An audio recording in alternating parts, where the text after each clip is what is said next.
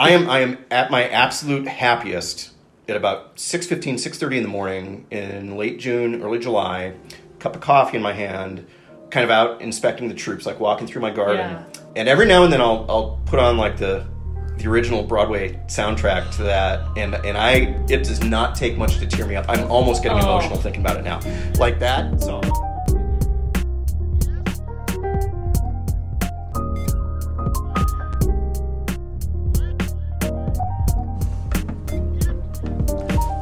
Now are we going? Now we're going. Okay. Yeah. Hey, yo. What's up? Yeah. No, it was like, wow. It was I think like that was me. a little bit. I don't know. Was it me?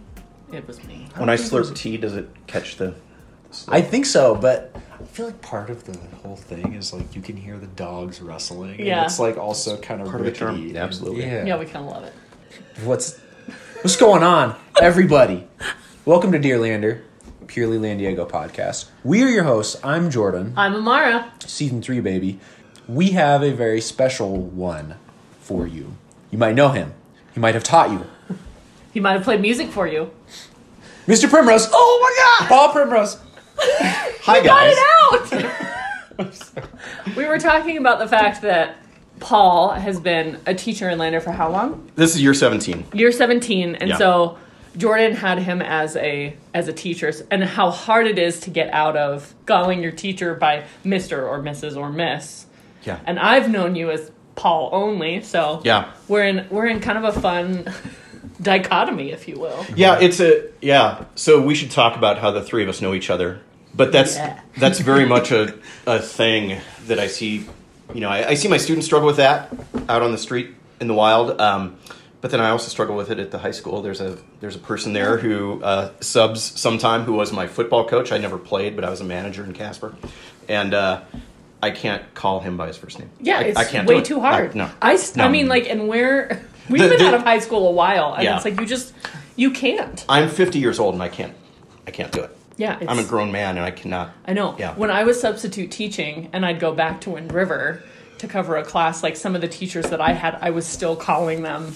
Yeah. They're like, like we're kind of colleagues, and I'm like, Yeah. sorry, can't do it. So Straight up and like, what are you? Yeah, I mean that's like some shit that I can't. No. For real, I can. We were just talking about this, and I can't. Like, Paul is. It's hard. It's a hard. I get like the Pauly P thing is fun, but if you don't appreciate that, then I will not. I will just do Primrose. That's cool. Yeah. Yeah, I actually squirm a little bit anytime like the hard E at the end of my first name or my last name. Like there are people in the world that call me Primmy, which that feels weird. It does feel weird, and they're I will never call you they're that. friends or they're acquaintances, and I just don't have the heart to tell them that I bloody hate it. Well, now you Okay. have. Now I have. Yeah. Maybe later this. I will not be calling you that. Yeah. No, I think of a teacher like Leslie Simonson, who I had in junior high. Yeah. Who I'll see out around, and just like the interactions that I had with Leslie and how like commanding of a presence she was in the classroom and how much I respect her as a teacher, I like can't call her Leslie. I know. You Which is so funny too, because like when we're talking about like we're like, oh, we have to have Paul Primrose on, right? But like, so you can like say it when you're not talking directly to them, Yeah. right? Because you need to like specify who Yeah. it is. But then like once they're in the room, you're like, I'm Mr. Primrose. Oh, that's like, so weird. Yeah. Isn't it? It is, but I think that also speaks to there's this really strange double life that I kind of have to live. Yeah, I feel like all Right. teachers do. Yeah, absolutely. You know? And I don't think it's limited to teaching, but I think that, I don't know, it probably feels stronger in teaching. Like I have, there's Work Me, which, a lot of, at this point, it's probably 2,000 students that I've taught at this point in my life. Wow. Yeah. Paul, Yeah, right? that's amazing. It's a lot. And we should also talk about kind of the interface between teaching that many students and being 50 years old and now like really uncomfortably forgetting names. Oh, yeah. Because that's happening a lot more, and it's really kind of sad, and it bugs me a lot, but not a damn thing I can do about it. Like, that's just how my brain works now. Well, and also I feel like students have to understand, like, you see a lot of students every year. Yeah. You know? Yeah. Because I had that experience with one of my favorite University of Montana professors, and I hadn't seen her for like 3 years. But like at the time, she knew exactly who I was because I was in her class and I was talking to her a lot. And then like 3 years later, she had no idea who I was. And I was like, absolutely. oh yeah, this is a realization that I'm having of like, you literally probably see 800 students a year, if not more. Right. Yeah. And so like, of course, you're not going to remember me 3 years later. Yeah. You know? Yeah, I average in the neighborhood of, anywhere from 100 to 120. That's crazy cool though. Yeah. Mm-hmm. Wow. Yeah, it is. Remind me what year you graduated. I was trying to place that earlier. 2012. 12, okay. Yeah. Yeah, that was a fun crowd. Like the crowd from like It was a good crowd. 2010 through like 2012, 2013. Like that was a really fun time in teaching and just a really fun group. Which also was for me because, fun fact, I also taught Jordan, but at leadership camp, which is how we met. Yeah. Right. And that was a fun time. Like those specific Yeah. years in there were really good. Yeah. Which coincidentally, I mean, Fluffy started in January of 2010. No, we started before that because I was already... We did it in the summer of 2009 because it was right before I moved to Missoula. It was our first show. Yeah. No. Yep. Because I moved to Missoula in 2009, the fall of 2009. I think I'm the closest person we have to a Fluffy Buffalo archivist, and I'm... What do you want to bet? You want to bet? I will bet you. Bottle of wine. Okay. Okay. Or do you want port? I do want port. But because I remember the reason that I stopped being in Fluffy Buffalo was because I moved to Missoula. And I went there I don't think so. no, you're right. Thank you very much. It was, but it wasn't I January. like It Whiskers was Blake port. It's this port out of... Yeah. Oh my god, it was 2010. Okay, well, I will buy you some port. Happy New Year's, Paul! I'm like, no, but I'm thinking more of Joe and I started dating in 2009. Well, and I was thinking about that too. Like, when did I first meet Joe? And can I do a timeout real quick? Yeah, Don't pause totally. it. But I just need to ask you guys something. Yeah, we can do whatever you want. Why on earth are you talking to me and not my wife? Like, she's way more interesting than me. Shut the fuck up. I'm gonna tell her you said that. I mean, Or I she's love gonna hear this. KP, and I know that she's super interesting, Like, but... Yeah, we would love to talk to you about You it. should. I mean, I'm just saying, like, why? Well, obviously. How did I get the invite?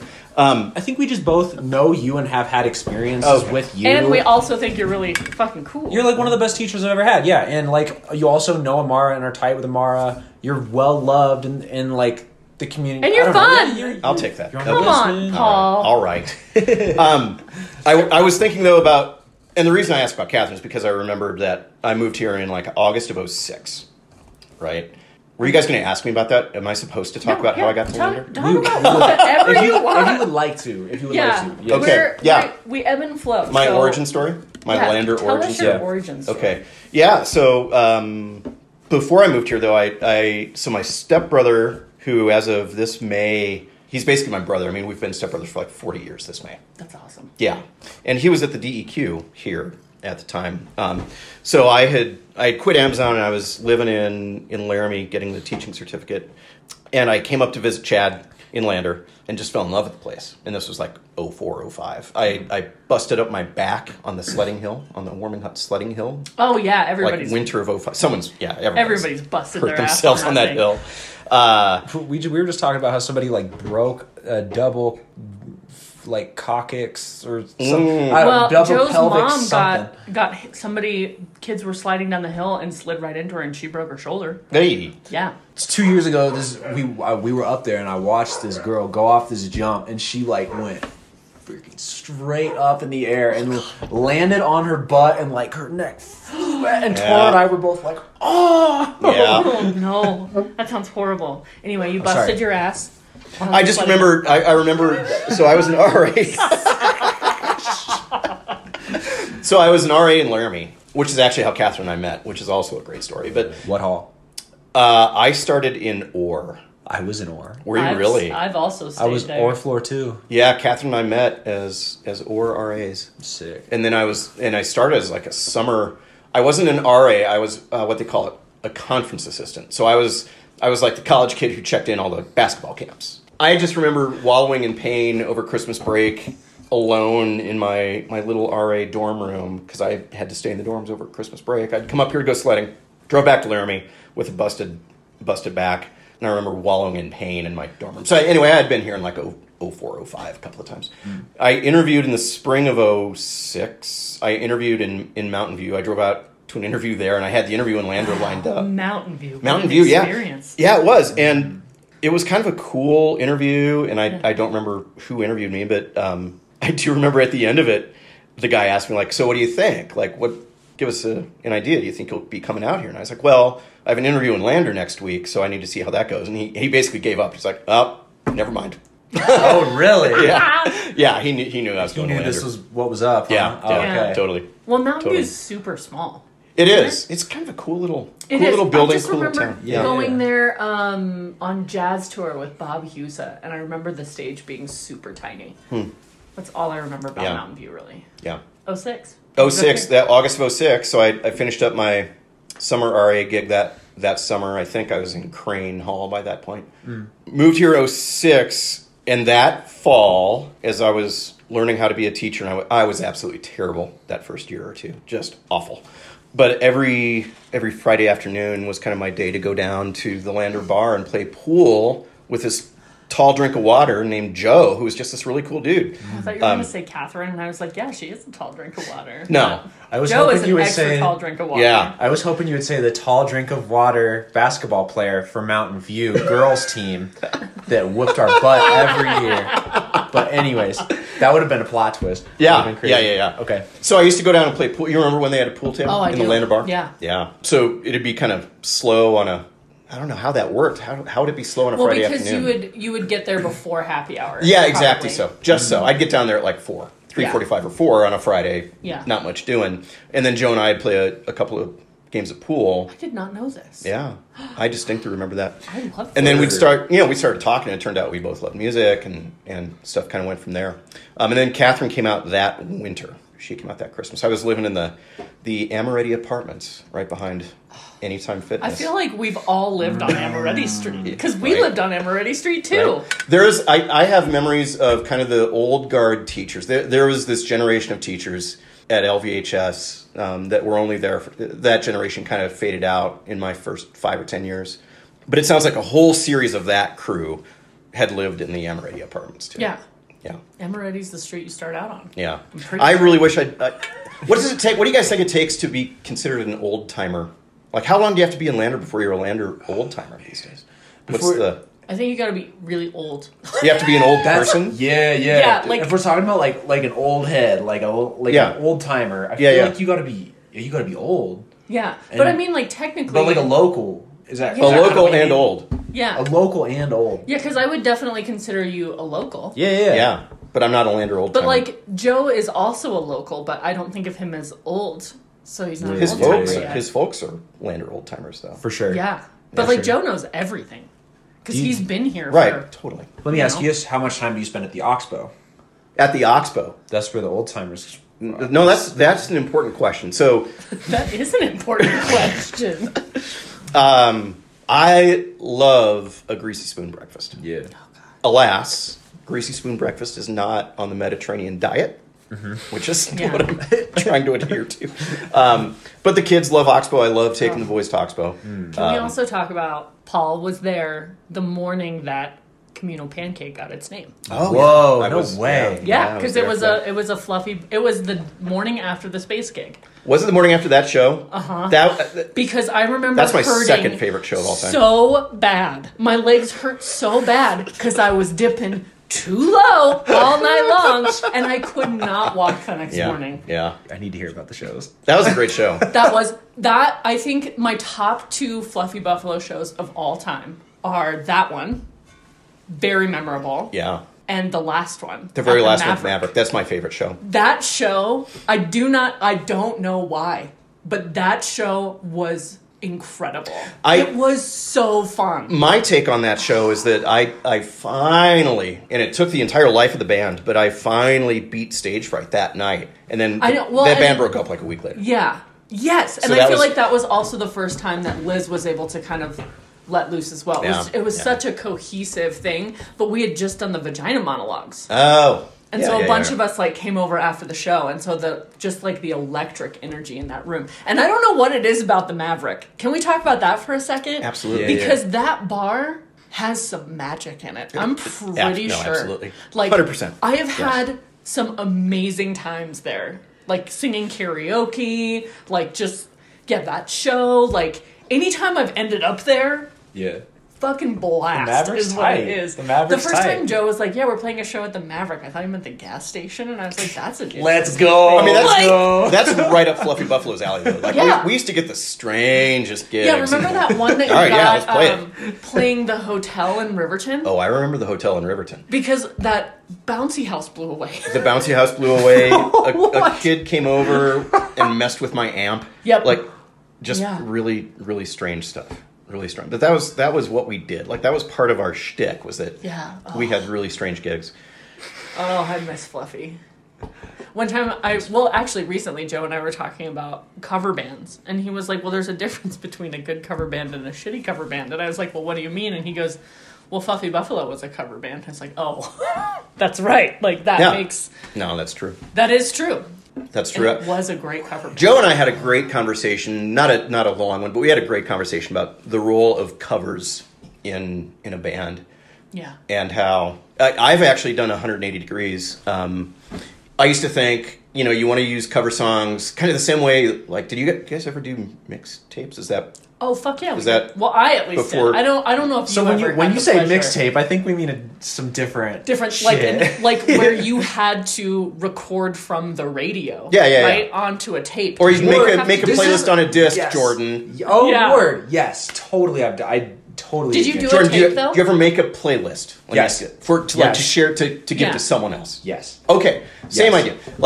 So I think that I'm just fascinated by this. Like the rhetorician in me is fascinated by what is it that we're trying to communicate when we create a playlist?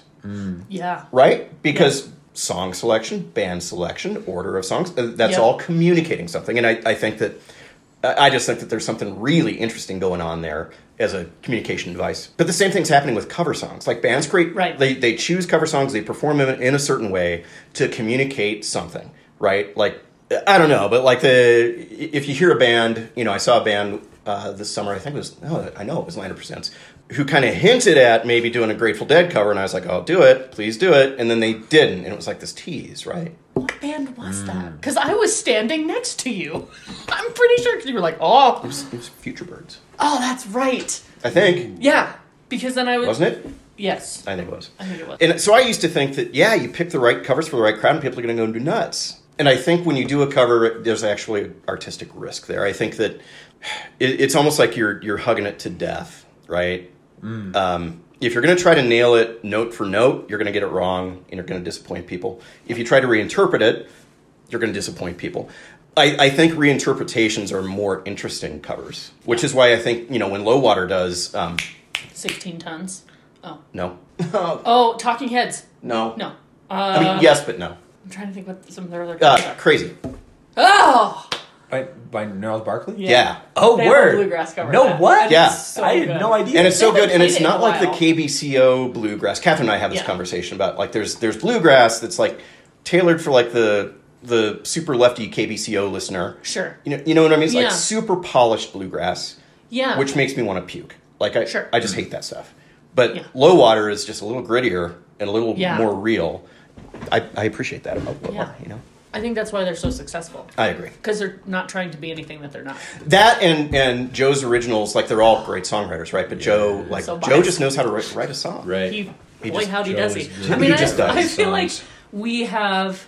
It's fun to be in a band with you and with Joe in that aspect because he does write some really awesome stuff. Yeah. Mm-hmm. Yeah. And then to, like, watch it grow. Like, he's really good at writing the thing and then allowing us to come in and make it our part, right? Even though, like, he's literally writing my bass line, right? Like, he's still allowing me to make it my own to an extent.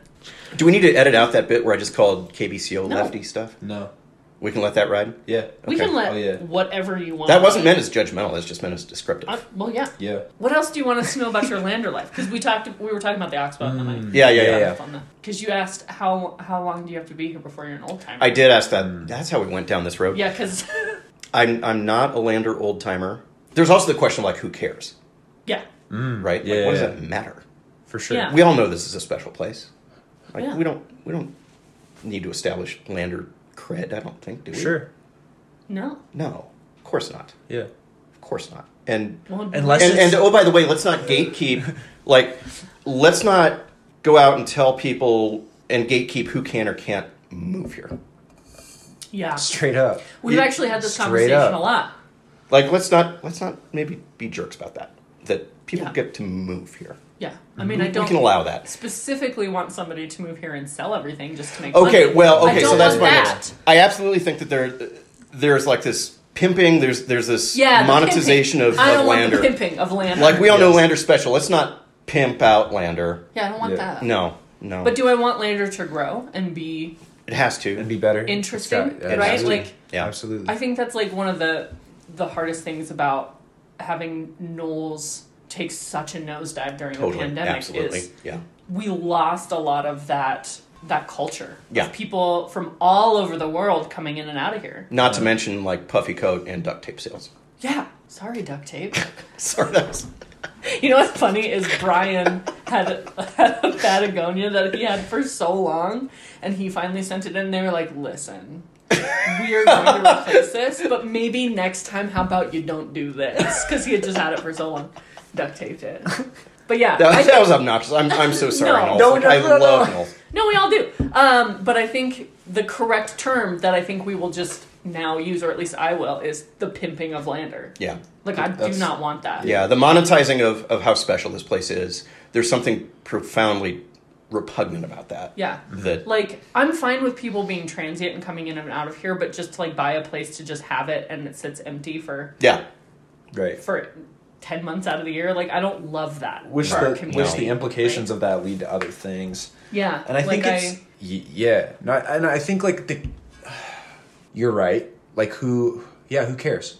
And especially like I think the only sort of I'll bring up that I like have like generations here because I'm proud of it and it means totally. a lot Yeah. to me. Mhm. But Yeah, if yeah, it's yeah. like if it's like a thing that's like pretentious or I'm trying to one up somebody because of it. Yeah. You know what I mean? Yeah. And that's Yeah, like that's dumb. that's shit. like some dumb shit. Yeah, for I don't real. want that. Totally. And yeah, I mean, yeah, like the pretentious because I feel like people do that, especially like in mountain towns, especially like how long have you been here? Right. And that's not Right. that's not chill. No. Right. I remember somebody asked Joe that once because we didn't look like we were from Lander. When was This was like 4 years ago at a cornhole tournament down at Whiskey Cuts. And somebody like approached him at the bar and was like sizing him up and asking like, "Oh, where long you been here? You're not from here." And he's like, "Well, my wife was born here." And I'm like, "Hello." And he was like, "I've been here for 40 years." And that transient nature of Lander, I mean, there's something really interesting about that and also kind of personally disconcerting. Like, so we went to Gannett Grill for dinner last night. You knew nobody. Yeah, I mean, I walked into the bar and like a couple of familiar faces. You know, every time I walk into Lander Bar, every time I go down to the patio in the summertime, and it's not the tourists, it's like there are people there I don't know. Some people there that I do know, but it's not like every time I go in there, and even in the middle of the winter, I go in there and someone I don't know, which I think is really strange, and or it just says more that like I don't get out enough, which is absolutely possible. Well, and I also feel like you and I specifically don't have the ties to Knowles that we did. Right. Because we were both meeting a ton of Knowles people. Right.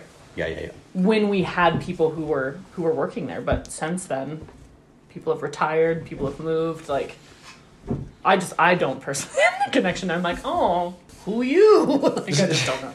And we're old. So anyway, yeah, and we're old. Let's not discount that. Yeah. I have a couple things in mind that I would like to ask and I would like to talk about. I guess first, so you interview in Mountain View, and that dude like knows that you're gonna head to Lander. So you head to Lander, and then you do the interview. Yeah. And how does it go? Did you know immediately this is like what's up? Pretty much. Like I had been here, so I loved it. Right. I thought it was a cool town. I didn't know what teaching here would be like or anything like that. Yeah. True story about the interview. An absolute teaching legend, English teacher legend, who at that time was no longer teaching English. She was an IF. Christine Rogers was in the interview committee. She wound up doing her PhD and doing amazing stuff up in Montana. Cool. She was in that interview, and then the principal at the time was in the interview, and I remember I didn't know that there were 2 English jobs available. I just was assuming that there was only one. And the principal asked me, we think we'd want to offer you the job, but you would have to take yearbook in order to get it. And would you be willing to do that? And in kind of English teacher circles, especially in those days, like yearbook was the job you did not want. Like it's a lot. It's a lot. Yeah. It's just kind of a pain in the ass. So the principal. Yeah. Mr. Primrose is cussing on our podcast. Oh, no. So the principal, so in my head, he asked me that question. In my head, I'm thinking, oh, God, no. Anything but yearbook. Anything but yearbook. But out loud, I say, I'd love to do. Please, give me a yearbook. Yes, give me the job. So I got the job, and then and there were two English jobs. Another guy came on with me that fall. And then in the 17 years I've been there, the department has turned over twice and going on 3 times. We're close to going on 3 complete staffing changes since I've been there, which has been really interesting. The English department now is just a bunch of crazy geniuses, and I love them. And I don't know, I feel like the English department there has always been pretty strong. I think early on, maybe it could have been stronger early, but then as I figured out what I was doing and as kind of others came along too, I think we got really, really good. But I taught with some absolute legends in those first couple of years, guys like Charlie Patton and Roger Moore. Deidre Meyer. Deidre Meyer. Deidre Meyer is a legend. She is a legend. She is still kicking. What makes her a legend? Kicking. Deidre Meyer, as a high school teacher, I think I took classes with her, and things that she did and wanted us to do and expected of us in class, I got to college and I was like, oh, yeah. Yeah. I completely see why you did it. And she also, absolutely took no shit and knew how to run. Yeah. She knew how to run. Yeah. A classroom. And even, that extends a classroom, because she's an administrator, isn't she? Yeah. She's doing curriculum stuff. Yeah, That's awesome. Yeah, Dee was an absolute stud. I will say that department meetings, there was the English department there for a while. I'm not going to use names here, but I'll say that Dee was part of it. But department meetings were absolute riotously funny. Laughing so hard that I couldn't breathe. Funny, and I miss that a lot. We still have a great department, and we're still able to crack up. But I don't laugh in meetings like I used to laugh with that crew. Yeah, and that was right about the time that you were there. The group that was there, it was a really great time. I miss some of those folks a lot. My classroom management's always been pretty good. I maybe I've been too loosey-goosey sometimes, but early on, I think I had a handle on classroom management, but I absolutely learned some valuable lessons early on too. You don't make a threat that you can't follow up. And when I say threat, I don't mean anything weird or bullying. I just mean you don't tell someone that there's got to be a consequence, and then if they do the thing, there's no consequence. Yes. You don't do that, right? And that's one of the most important things I do as a parent too now. Well, instructionally, I just kind of got my brain around how to teach writing in ways that matter and ways to deal with grammar in ways that actually mean something. It's not just rote memorization. I learned early on that writing paragraph upon paragraph of feedback on a paper isn't really the way to go, that conversations about writing are way more useful, which is kind of funny because I just spent 3 hours, or actually it was 4.5, in the school grading papers that I had assigned back in December, and so writing comments on papers today.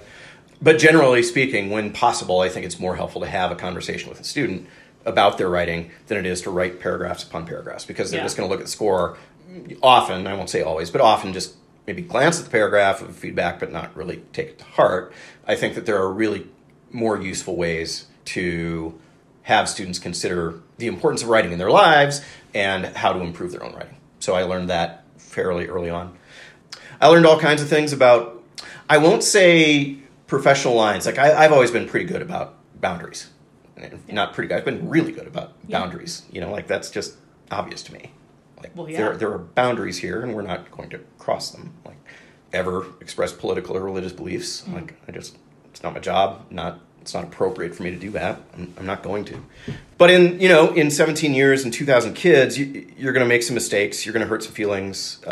It's absolutely a statistical guarantee that I have not been the great teacher, like the best teacher for some students. And I don't know what that number is. I hope it's not a high number. I like to think I'm still pretty good at what I do and that my overall track record is one of being a good teacher. But you won't have to look too far if you're looking for students that weren't super impressed with me as a teacher. Like, it's out there, right? I will say, at year 17 that I'm starting to lose my edge a little bit, and I have a couple of, I'll call them like warning signs, like dashboard lights, that Sure. if they start blinking, that I need to reevaluate what I'm doing. And some of those lights have blinked a little more frequently lately, and that could be a function of age. It could be a function of, I don't know, kind of generational distance now between Sure. the students. I came to teaching pretty late because it was a second career for me. But at the end of the day, I don't think it will be kind of the typical teenage disposition towards the world that gets me out of teaching. I think the teenage years are really interesting and fun and energetic and strange and just really such a unique experience. And it's just kind of fun to be a part of that. And it's fun to, in a small way, be a resource for students to get through those years. Because mine were awful, right? My high school experience wasn't great. And my teenage years weren't great. And we don't need to go in the weeds on that. It's just that I think that teenagers really need kind of that wisdom, right? And it's just great when I can be a small part of that. Yeah. That said, so it won't be working with teens that gets me out of teaching. If it's anything, it's going to be the phones. Oh, interesting. Yeah, Dang, I can't. I see. We're given plenty of latitude to have the rules that we need to have in place to be effective teachers with technology in the classroom. Like our admin team is really clear about that we can set some rules. But I am telling you that I'm seeing generational screen addiction. Like, it's happening. Oh, yeah. And I can't compete with TikTok, and I can't be expected to compete with TikTok and Snapchat, or as I wittily say to my students, like Snap Talk or Tick Chat. Tick Chat. Tick Chats. I can't compete with that, and I shouldn't be expected to compete with that. I'm really starting to tire of that fight. Yeah. Really starting to wear on me. And also it's year 17, right? Like, I've been doing this a while. I think I'm still pretty good at teaching students how to write a good paragraph. I think I'm still pretty good at walking students through some difficult or uncomfortable questions that a text might raise. Yeah. But some of those dash lights flash more often now. Yeah. What's really interesting is I feel like there is a huge conversation surrounding addiction. Yeah. To social media specifically. Yeah. Like that it like because of the way it affects your brain, which is like that you're constantly looking for updates, which is triggering that response. So you're consistently going back to it. And it's super interesting to have been a part of the generation that started it, right? Because like MySpace, AOL, all of that stuff was right when I was preteen teen. Yeah. And so all of that stuff, I've grown up with it to a point where also growing up in Wyoming, I think was helpful because we didn't have the phone service we have now. You didn't have the same fast internet, right? So like if you went camping for a week, there was nothing you could do about that. Right. You just didn't have communication with outside of that, right? Straight up, yeah. And so I think I grew up in a sweet spot of being able to let it go. Mm-hmm. Whereas like now I feel like teenagers don't have that because you can really go anywhere at this point and have service at some point. Yeah. And so, yeah. Yeah, and I don't want to be the cranky.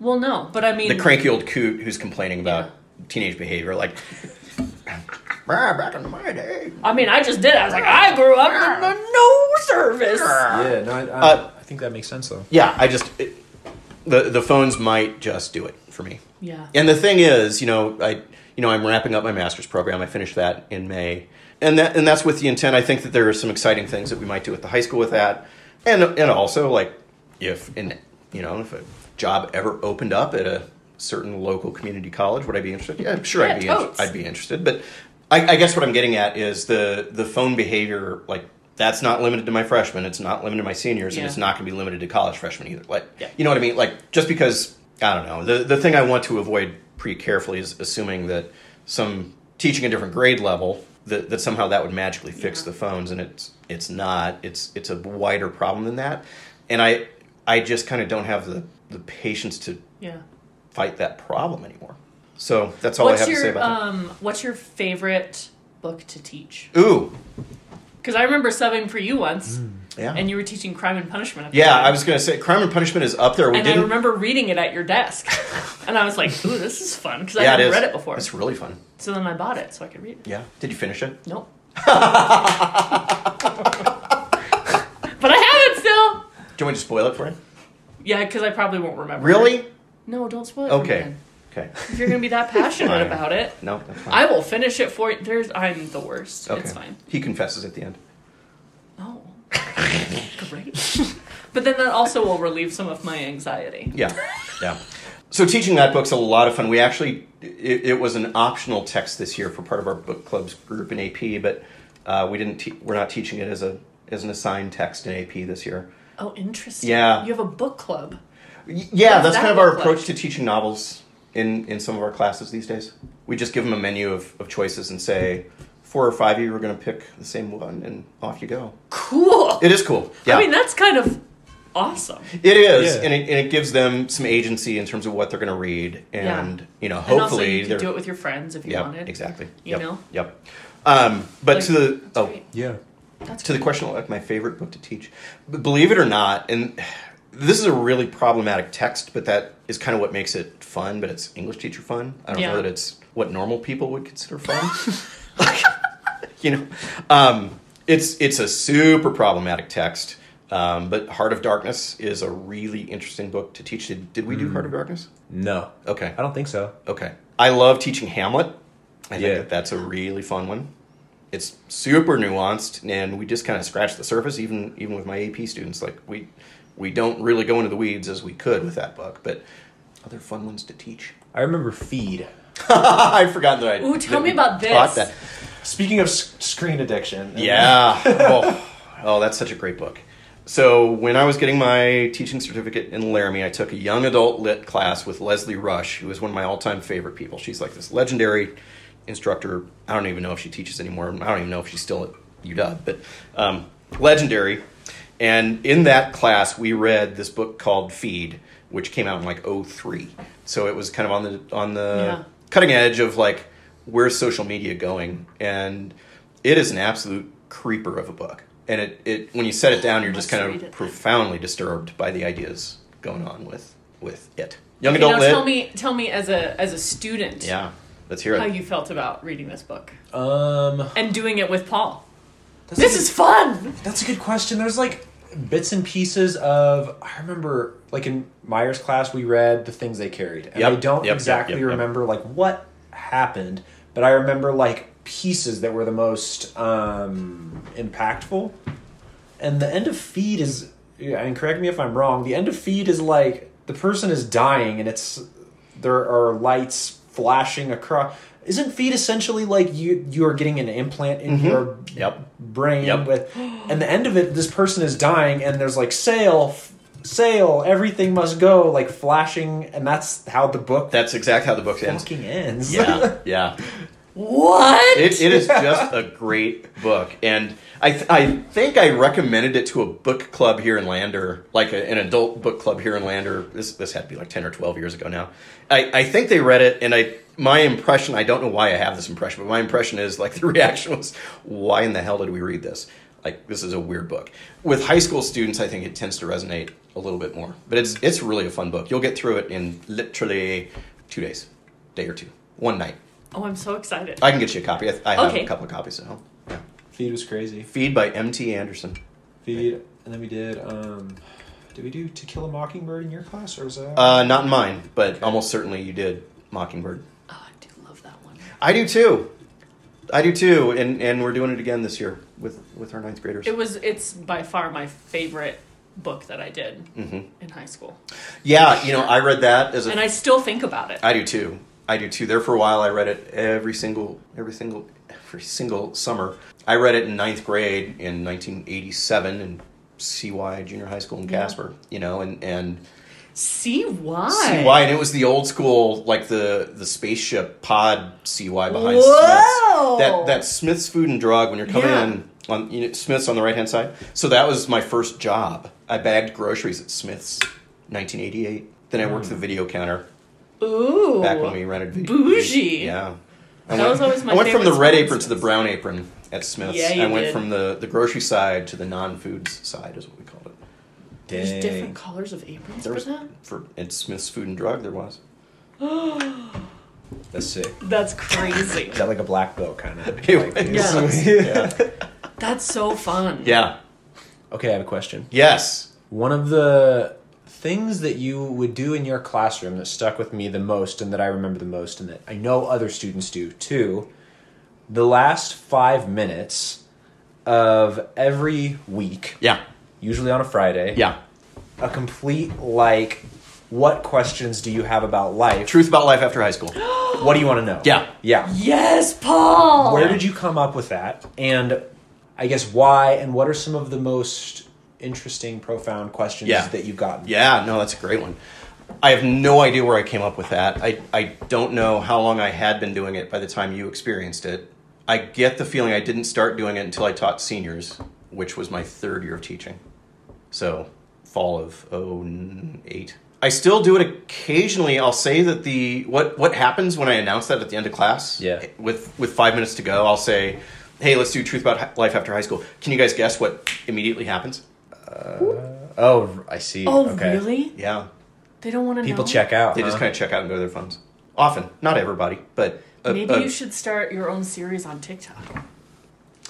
Seniors, at least, like freshmen, that question doesn't land with them at all. Like, they're still what I call underwater. Yeah. Like, my whole thing is that somewhere around junior year, high school students flip the kayak, right? They come up right, they see the world they're in, they see the river they're going down, and they need to start making some choices about where they're going on the river. But until then, they're just kind of underwater and they don't even know they're wet. And then, so freshmen, like, I ask them Truth About Life After High School, and they're like, wait, like, high school ends? What? Like, they, you know what I mean? Yeah, for sure. But with seniors, yeah, you know, they do want to know, and they do have really cool questions, and often those questions kind of, I can't answer those questions for them because they're the questions that they're the only person that can answer that question, and what's more, chances are that they're the kinds of questions that they have to go out and answer for themselves and maybe get wrong. So, like, in other words, they might ask, like, should I go to college or should I take a gap year? And I'm like, well, I don't know. I can tell you what my experience was. Like a magic 8 ball or something. Yeah. My gap year was after 2 years at Casper College. My gap year was working night crew at Walmart to figure out what I wanted to do with college. And as it turns out, working night crew at Walmart gave me a little motivation to go to college. But what I'm real careful to tell seniors, and I absolutely believe this, is that there's no one single right path to future happy, successful person. Future happy success is going to take a lot of detours, and some decisions are going to be wrong, and you're going to have to start over, and you might have to transfer schools. You might not go to college for 10 years. You might be a 30-year-old freshman getting some sort of welding certificate or something. I don't know. Yeah. But what I want to emphasize is that none of these questions that they're facing at age 17, none of them are life or death. And that what really matters is that they're pursuing those things which just kind of feel right to them, knowing that at some point in their lives they're going to have to get a job and they're going to have to support themselves. So they have to kind of make some big kid decisions around that. But again, they're allowed to make some mistakes around those decisions. Like, they have to make some mistakes around those decisions. Yeah. So, Truth About Life After High School, it's a fascinating conversation to have. Every now and then, you know, I reserve the right. I mean, one of my things is that I won't lie to students. Like, I just make it a habit. I'm not going to lie to students. Uh-huh. But every now and then they'll ask something that I'm not going to answer. Like, again, it's just one of those boundary things. It's inappropriate. Like, sure. Primrose, did you party in college? Like, yeah, I attended parties in college, but we're not going to talk about that. Sure. You know, like, yeah, that's a fun way to spend 5 minutes. It doesn't land like it used to. Okay, other thing. Yeah. You speak at commencement like every year. I did. Like every other year. I think I've done it. I think I've done it 4 years. Word. Yeah, and it's been it's been 4 or 5 now since I have. Which means the class selects you Yeah. to speak at commencement. Paul. So, like, I'm going to You're gas you beloved. up a little bit. Like, I hope you know how much you are appreciated by students. Oh, thank you. Thank you. Not just by our class. Obviously by our class. Yeah. But I think that speaks volumes, you know. Yeah. I don't know. Thank you. Yeah. Thank you. Yeah. It's, my thing is that I don't, this is going to sound kind of strange, but I just plain don't care about being anyone's favorite teacher. Like, I just don't care. It's cool to be someone's favorite teacher. It's cool to mean that much to someone, but it's not what I set out to do. Like, I don't care about being anyone's favorite. I care about being someone's most effective teacher. I care that they're walking out of my room having learned something. That's actually one of those dashboard lights that has been flashing lately is like, am I as effective as I used to be? And I don't know. I don't know. So it's awesome to have that. It's awesome to hear that, right? And it's awesome to be selected for that. It's also awesome to see other teachers selected for that because you know that they're doing great work, right? And I don't teach as many seniors as I used to. Like these days, it's about half of my teaching load. And in the old days, it was all of my teaching load. And that's cool. Like that's, teaching freshmen keeps me on my toes. Like I have to be ready to go with freshmen. That's so accurate. Yeah. Like you can't fight that energy. You got to learn how to surf that 14-year-old energy. You can't fight that 14-year-old energy. You have to lean into it. You got to lean into it. Yeah. And it's exhausting. So fun fact is that I met Fallon, who is Tori, his fiance. I met her as a freshman. Really? Yeah, because I was long-term subbing her freshman English class. Right. And she blew me away. Yeah. She was one of the freshmen that I was like, and you. Like, you are going to do amazing things. Because she had to write this love letter because we were getting ready to do Romeo and Juliet. And part of what they had to do was write a love letter.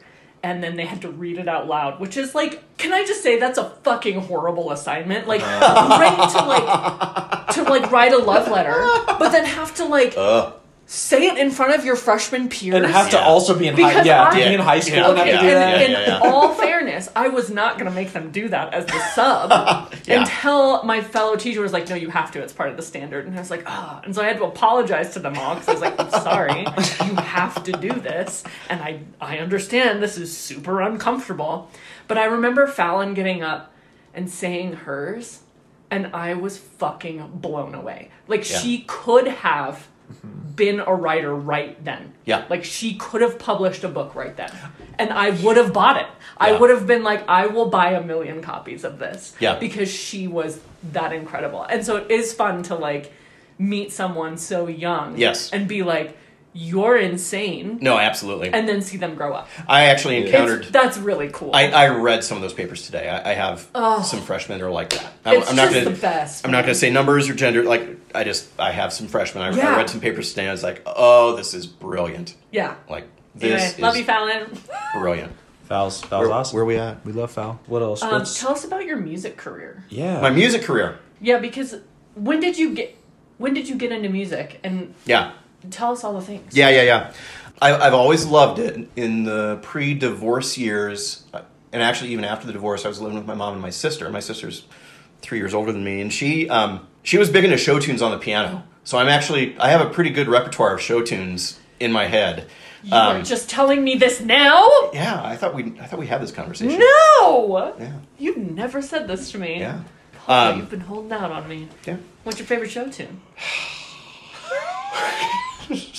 You just opened a bag. There's this family lore that one of the stories from my mom's life is that her earliest memory is holding her, I think it must have been her grandma's hand, on the farm in central Illinois, walking down the road to get the mail, and her grandma was singing "Oh, What a Beautiful Morning." I was literally just going to be like, it was "Oh, What a Beautiful Morning," wasn't it? Oklahoma. I will go out. Hammerstein. I am at my absolute happiest at about 6:15, 6:30 in the morning in late June, early July, cup of coffee in my hand, kind of out inspecting the troops, like walking through my garden. Yeah. And every now and then I'll put on like the original Broadway soundtrack to that, and it does not take much to tear me up. I'm almost getting emotional thinking about it now. Like that song and that guy's voice, I can't remember who the lead is on that, but so anyway, show tunes early on. That was my first musical. Yeah, dang. Because I saw it at the Jackson Hole Playhouse, and it blew me away. And so when they did it at CWC, that was the first one I ever auditioned for. Oh, that's amazing. Yeah. Also, have you seen Hugh Jackman do it? No. Oh my God. Well, guess I'm going down a YouTube rabbit hole tonight. It's insane. Yeah. He's the only actor to have ever done the ballet sequence himself. Really? Yeah, because he's insane. Wow. I know. He would have been that fresh one that you look at and you're like, and you. Wow. Yeah. Anyway, continue. Okay. So my know. mom's side, like my maternal granddad played, I think, clarinet. Same farm. Like he wound up as like a metallurgical engineer. But anyway, so a musical family on my mom's side. My dad has always loved radio. So my dad, when we were living in Casper, he used to like do part-time radio work at K2. And I've always loved oldies, and I've especially always loved old soul. So that idea is going to come back into play here in a minute. And I just always loved old soul and eventually funk, right? Christmas of my junior year, I asked for a keyboard for Christmas. I didn't want a keyboard. I wanted a guitar. I asked for a keyboard because I knew that, no one's going to buy me a guitar, but they might buy me a keyboard, right? Yeah. But get this. My mom got that Christmas list, and by this time I was living with my dad and stepmom. No big deal there. It's just that somehow my mom knew that I didn't want a keyboard, and she got me a guitar instead. Mom. And I know, right? Whoa. And that was it. That was it. One would think that after 40 years, or not 40, but however many years I've been playing guitar, 35, that I'd be better than I am. But I do kind of wish I had taken lessons. So take lessons, kids. But I will also say that playing by ear, there have been, I don't know, like 10 moments in my life where something absolutely magical has happened on guitar just by learning by ear. So anyway, started playing guitar. My first band, I was in a ska band at the University of Illinois. Ew. Yeah, you were. Yeah. That's dope. Yeah. I love ska. Yeah. We played an open mic at the University of Illinois. Where was that? And we played an open mic, and the next day I graduated and moved to Phoenix the next day. So that was the end of my ska career. That was the end of my ska career. What was the name of the ska band? You're going to love this. Yes. You ready for this? Nipple. Joe's band. Goofy. No. Scully Baba and the 40-ounce horns. That's a That's great so ska sick. band name. Right? Yeah. We weren't a good band. What but year we had a was good that? band. 96. Yeah, that would have been ska prime. Yeah, oh yeah. Yeah. Ska Prime. Also a great name for a Ska ska Prime band. and Yeah. the Pimping of Lander. Yeah. Yeah. Guess we have our next project. So anyway, but I should say while I was in Champaign, that was really where I got the funk bug, because we'd get these bands coming down from Chicago, and that were just out of control.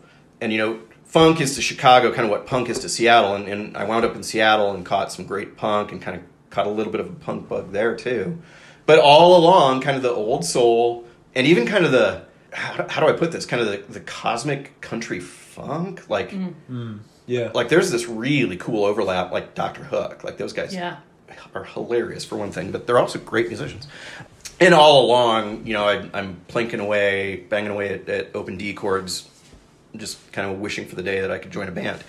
Then I moved to Lander, and I don't think I'm missing anything there. Yeah. Caught some great music in Seattle, obviously. Phoenix was an absolute music hell, but... the music there is what my buddy called bland sand. Like, imagine like great name for a band. Yeah. Bland sand. Imagine like Phoenix is a really strange city. Strange city. Yeah. Have you been there? Yeah, I have. I have not been I there. have family in Phoenix. I do not. You do not fuck with when Phoenix. When I lived in Austin, I would pretty continuously talk shit on Phoenix. Mostly just because I was like, what the fuck, dude? It's so hot, and you like, I want grass. Everything in my front yard can kill me, and I like, which has its own beauty, but that's beside the point. Yes, Phoenix is a hard hang for me. Strange place to exist. Yeah. Strange place. Bland sand. Bland sand music. Anyway, wound up in Seattle, caught some live music there, and all along I'm thinking, man, I'd love to be in a band. I just didn't really have the wherewithal to get involved in a band, and I didn't have the right equipment for it, because you need a pretty good amp for that. Fast forward to 2010 or late 2009, Amara. I think the email went out in 2009. Yay! I'll still buy you port though. Yeah. Okay. And FICA sends that email to Lander Talk, and this email comes through, right? And it's every yutz who has ever strummed an open D chord on a guitar in Lander is going to want to be in this band. So I'm like, I'm not going to, I mean, I'll show up or I'll reply. And FICA and I had somehow, I think we had met through soccer at LVHS by that point. Yeah. So I showed up and I immediately realized, because I think John showed up at that first meeting. Yes, and Joe and I were there. Joe and I realized right away that like I probably wasn't going to fit into that band playing guitar. I just didn't have the chops. I didn't have the equipment necessarily. So I went out and bought this really nice Nord keyboard specifically to bring that sound and to fit that role in this band that was forming. And then eventually, you know, I played a little guitar and Fluffy and I don't know, I'm way more comfortable on guitar. Yeah. You're great on the keys, though. Thank you. It's easy to be great on keys. And also, if there was an instrument that will always remind me of you, it is a Nord keyboard. I know. Yeah, right? Like those gorgeous I see him red... and I'm like, oh, Paul. Yeah. Thanks, Nord, for making me sound great. You are great. It's... Take your props. Thank you. You're welcome. So anyway, that band forms, and early on, you know, I think we were a little clunky. Actually, I think we were clunky pretty much the entire time. I don't think so. But we played with so much volume and so much enthusiasm that it was. That I think that once you had the rendition, that was like 2011. Yeah. Fluffy Buffalo. You guys were tight.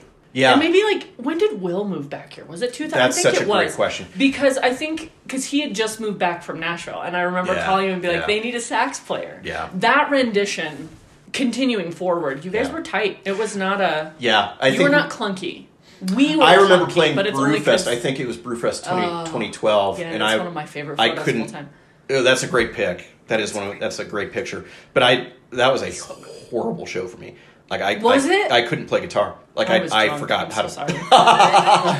Well, luckily for me, like I think everyone else was too, and they couldn't hear me. Like I just could not. I almost literally forgot how to play guitar at that show. It was a strange experience. Yeah. Man, you guys sounded so good though. I was. That is such a curious difference between Fluffy and now Push Root, is that the stage fright that used to just absolutely ruin me for days on end leading up to a show, it's just kind of gone with Push Root. Yeah. And I think there's a parallel there. Like that's partly because of what I learned at that last Maverick show. Sure. I had a great second set that night, and I actually told a Houlihan narrative about that night. Like it's such a great night. It was. Between that night and also I think just turning 50, a couple of switches got flipped for me, and one of those switches was I'm just not going to care a whole lot anymore about a lot of stuff. Yeah. Like I just kind of don't care.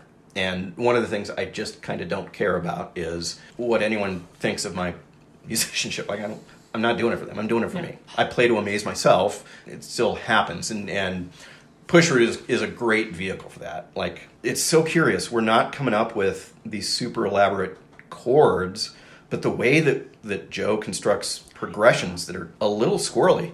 Oh yeah. A little weird, right? Yeah. It's all major minor stuff, but it's in this really kind of interesting way. Yeah. Which means though that it's pretty easy to fit in there as a keyboardist, as a guitarist. I want to sing more in Push Root. It's just that we haven't practiced. Like we need to play more. Except for that one song where we're both like, what are we supposed to be doing? What are we doing? I mean, it's a great vehicle for me because I'm still a very new bass player. Yeah. But like one of my favorite things is to look across the way at you, and he always gives me a little wink. Cute. Very cute. Yeah. And I'm like, I'm gonna be all right. Yeah. You know? Yeah, I love playing with you guys. It's so fun. And we're generational too, which is also fun. multi-generational, Yeah. which is a Because little Damien's our youngest. D-Man, uncomfortable. Yeah. Shout out to And then, Damien. and then me. Shout out to and Damien. then Joe, Damien's and then great. you. Yeah. 40 decades. Also, Joe's like, you are so lucky that this is the band that you're starting to play with, because he's like, you not only get to play with like Paul, but you also get to play with a really good drummer. Yeah, And that Damien's is really good. not usually what happens in your first band. Everybody's People- still I was like this, I was like, kind also, people usually don't wait until their 30s to learn a new instrument, Right. right? And Yeah, like yeah, jump yeah. into a fucking band. Yeah. So Yeah. you know, Yeah. I let it marinate for a while. Yeah, and here you are, right? And here I am. Playing great bass. Thank you. It's so fun. It is. I wish we played more. I wish I had more time in my life. You're look gonna. forward. I know. I can't wait. You're gonna graduate, and then I am. we'll play. Yeah. Do you Okay. have any other questions? What do you got? What are some of your favorite soul artists? Favorite soul artists? Or Oh funk. dang. Oh dang. Funk's cool too. Here we go. I think they count as soul. Our family band that we just kind of listen to a lot is Lake Street Dive. Yeah. But Catherine also listens to the Dip all the time. I love the Dip. The Dip is great. Right? I still pretty frequently will go back and listen to James Brown. Yeah. Maceo Parker has this album called Life on Planet Groove. That there's a song on that called Shake Everything You Got, which Fluffy took a nibble at, and we were like, maybe not so much. Maybe not so much on this one. We don't. No. How about no? How about Scotch? no, you crazy Dutch bastard? Right. How about no? One of my most favorite things in the world is to go down a YouTube rabbit hole or like an Amazon Music rabbit hole or whatever, and just kind of discover new stuff. Right. Yeah. And like old new artists or new old artists. Whatever, whichever one it would be. So just discover these old dusty gems. Right. Yeah. It's my favorite thing in the world. Do you have a favorite soul artist? Who's your favorite soul artist? Oh man, I think of soul in the way of thinking like in a way like it's all kind of hip hop to me. Absolutely. Like, and the pretty like Dilla, the old Kanye, Ninth Wonder. Those dudes are all sampling like the soul stuff. Yeah. Bloodstone. I love. I mean Marvin Gaye. Yes. I love Otis. Otis. Luther Vandross. Yeah. I love all that. Bloodstone might be my favorite. I really dig. Okay, one more question for me, also about music. Yeah. As a musician and somebody who likes music in a Landerite, what is your take on the direction in the Lander music scene now? Some of the artists. Yeah. And where it's headed. Remarkably, or maybe not so remarkably, I'm almost not qualified to answer that one. Like I just don't get out enough right now to go and listen to the stuff that's going on. I'll say that I think Christian Wallowing is so intriguing, right? Just an absolutely intriguing artist. I don't get out enough, and I don't go experience this stuff. I'll say that anything that Sean touches, I love. Anything that dude touches is just gold. Anything that Robbie touches is gold. I still have pipe dreams of like some Lander supergroup. Yeah. With like rotating member. I don't know. I think Lander's kind of in a music lull at this moment. I also don't get out a ton, but I can't say that unless I'm missing shows that are just not being advertised. Right. I would say we are not as music rich concert wise as we have been in the past. In terms of local musicians, absolutely. Yeah, I think that has to do with out, venue for one thing. Yeah. But, I do wish we had maybe a slightly better venue, and don't get me wrong, the nights that we played at the Lander Bar were some of the most fun nights of my life. Yeah. Right. But it's not a super great spot. Right. Both as a musician and as an audience member. It's just not a perfect spot. It's not a venue that you can go to year round. Yeah. Where it's But meanwhile... go ahead. Well, I was just going to say, I know we have really good musicians here, right? Totally. I know that Lander is a music town. Yeah. But I wouldn't say we're getting music. Right. Okay, my last question, and the question I ask everybody. Yeah. What's your favorite Lander smell? Hoo boy.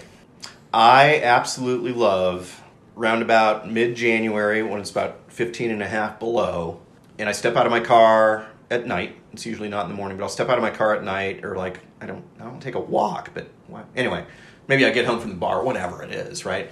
And I smell like a wood stove. Wood stove in the dead of winter. There's something super Lander about that. There's something super Lander, obviously, about fireworks.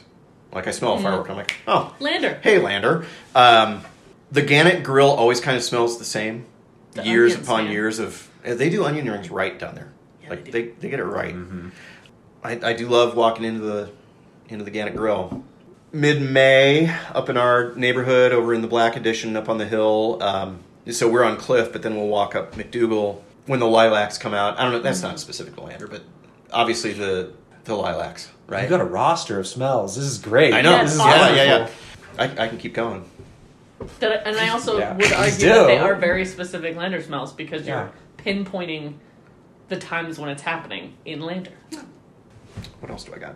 The smell The of smell of a cell phone. in a class. With a smelly freshman. It's Paul's favorite smell. Smell of the Tiki Takis. that smells like Snapchat. Wouldn't that be weird if you Snap could send a talks. smell through Snapchat? Yeah, Oh, sure man. would. Yeah. Joe would send me a lot of farts. I bet he would. Sounds. I would be Joe. airdropping farts. Around, like, to everybody, bro. I would like, be within a airdropping Ness's 20-person farts. radius, like... My dog farted next to Jordan last night. Sure. It was Fantastic, yeah. Stinky. It was so potent. It was knocked down For a toddlers. little pup. Yeah. She's got some bangers, Mm-hmm. that's for sure. Wonderful. Thanks for coming Ashtrays at the Maverick. Right? Do they still allow smoking there? on. I think so. That's a good Okay. question. I will say that I want to go smoke a pipe at the Maverick. Like I smoke you a should. pipe. I also smoke cigars. Hey, you two! This has been an absolute pleasure. This has been Thanks really for fun. being here. It's like a dream come true. It's Lander famous. This and having my name on the Dairyland sign, which happened a couple years ago for my birthday. Yeah, It's like sweet Lander famous. Well, But- you're on the list from the Yeah. get-go. All right. You're on the list. It's All been right, a there are pleasure so to many have people you. in Lander you should talk to, We'll send and you Word. suggestions. and it's Please do, been yeah. a pleasure to talk to you. And for all of our listeners, you are always welcome to send us suggestions. In yeah, we fact, want to talk we to everyone. Appreciate it. We would love that. This is Jordan. This is Amara. This is Gail Leander. It's good to be back. Love you, bye. Season 3. Peace out.